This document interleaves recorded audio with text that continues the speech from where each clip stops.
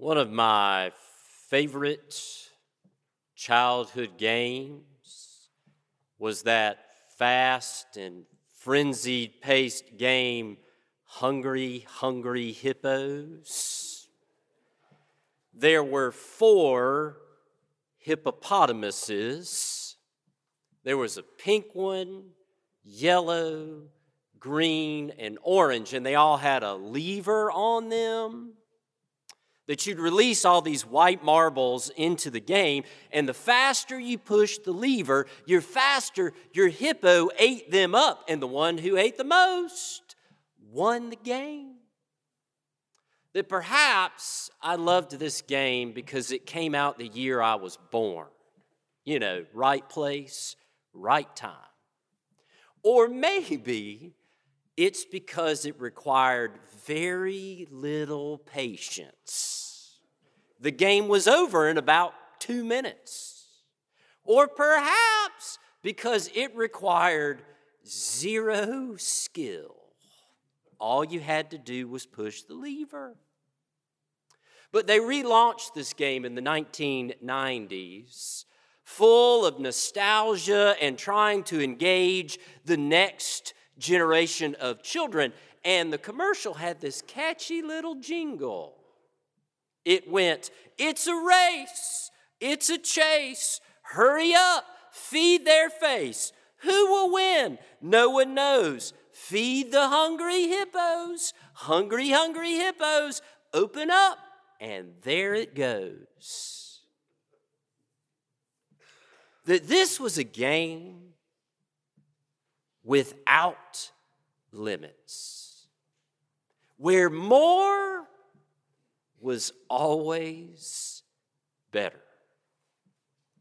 And we find a very different picture in Paul's letter to the Philippians, where it says, "Though Christ Jesus was in the form of God, he did not regard equality with God as something to be exploited, but emptied himself, taking the form of a servant, being born in human likeness, and being found in human form, he humbled himself and became obedient to the point of death, even death on a cross."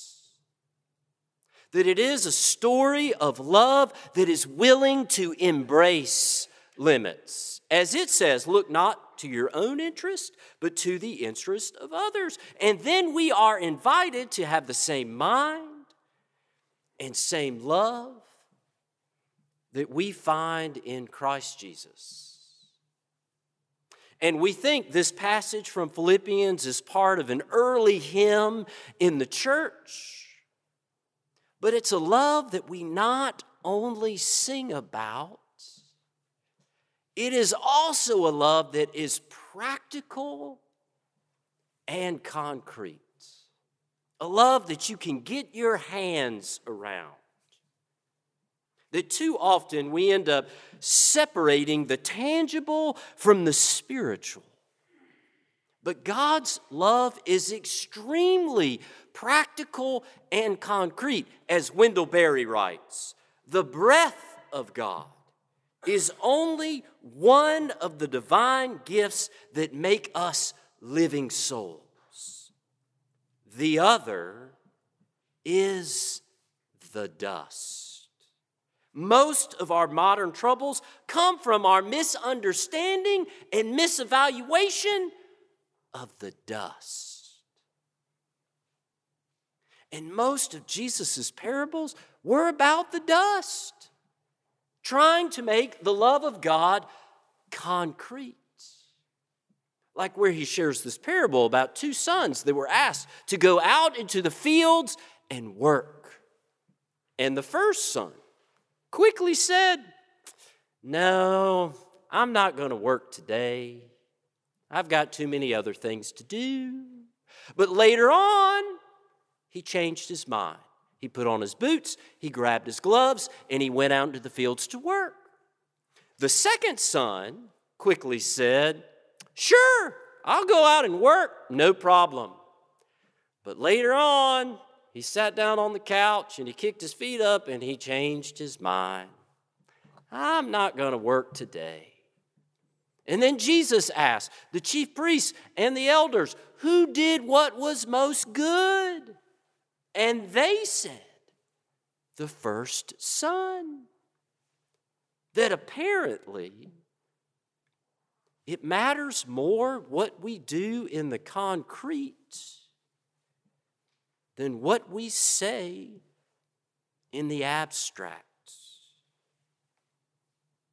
That Jesus said, truly, the tax collectors and prostitutes will enter the kingdom of God before you because the religious authorities said they were going to do, and instead they did not go and care for the needs of others. That what we do with the dust truly matters. Robin Wall Kimmerer says that there is a clear difference between those wool socks you buy at the department store and the wool socks you get as a Christmas gift. That when I go out and buy socks at Belk's, they are my property. As she says, I don't have to write a thank you note to Belk's. I don't have to make sure I wear those socks the next time I see my Aunt Carol so that she knows I really do like them. But when a family member knits those socks and wraps them up for us, they are a gift. And that is different because a gift creates a relationship. That I will write my Aunt Carol a thank you note. That it invites mutual reciprocity.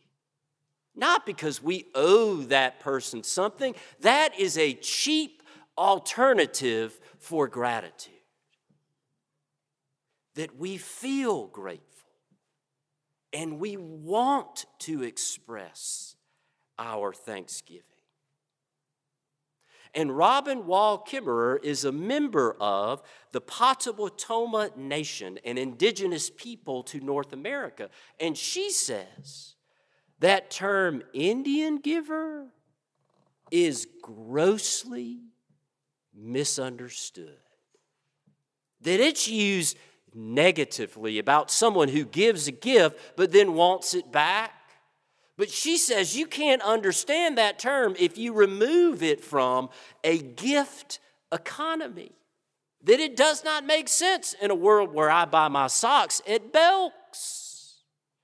That in a gift economy, a gift has value because it is passed on to somebody else. That we pass on what we have received because it creates relationships. It builds community. It forms connections. It helps others,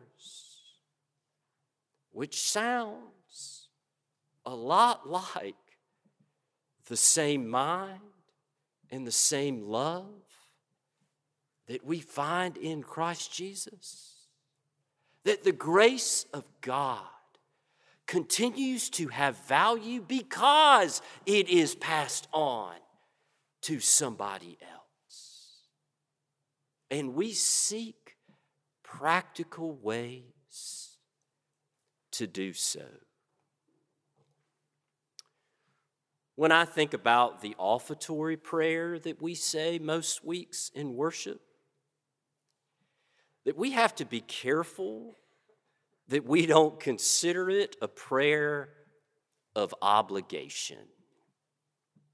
That we should never overlook its importance in worship because it is our efforts to put words to what we do with the dust. Out of our gratitude for the love of Christ. that they are our gifts that we pass on to others.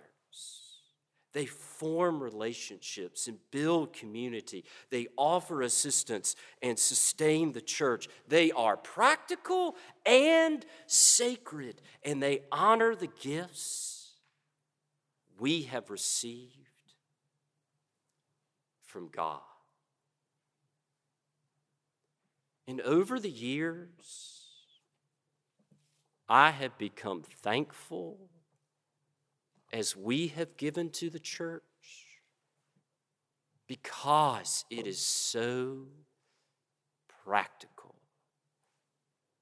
Because there are other times in life, because of the circumstances around us and what we are facing, that we are unsure how to express our faith, that we cannot answer the hardest, most pressing question, that we cannot solve the most enduring dilemmas around us, that we don't know how to respond to a particular crisis, or we might feel distant from the faith that anchors us.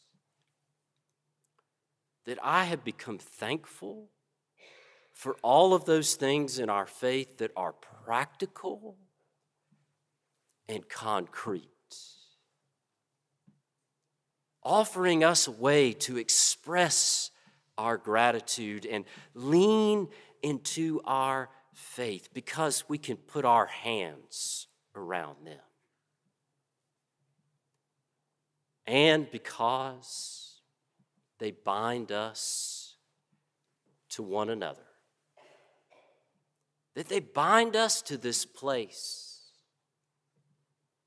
and to our ministry together, to our shared calling, and to the love of Christ. Amen.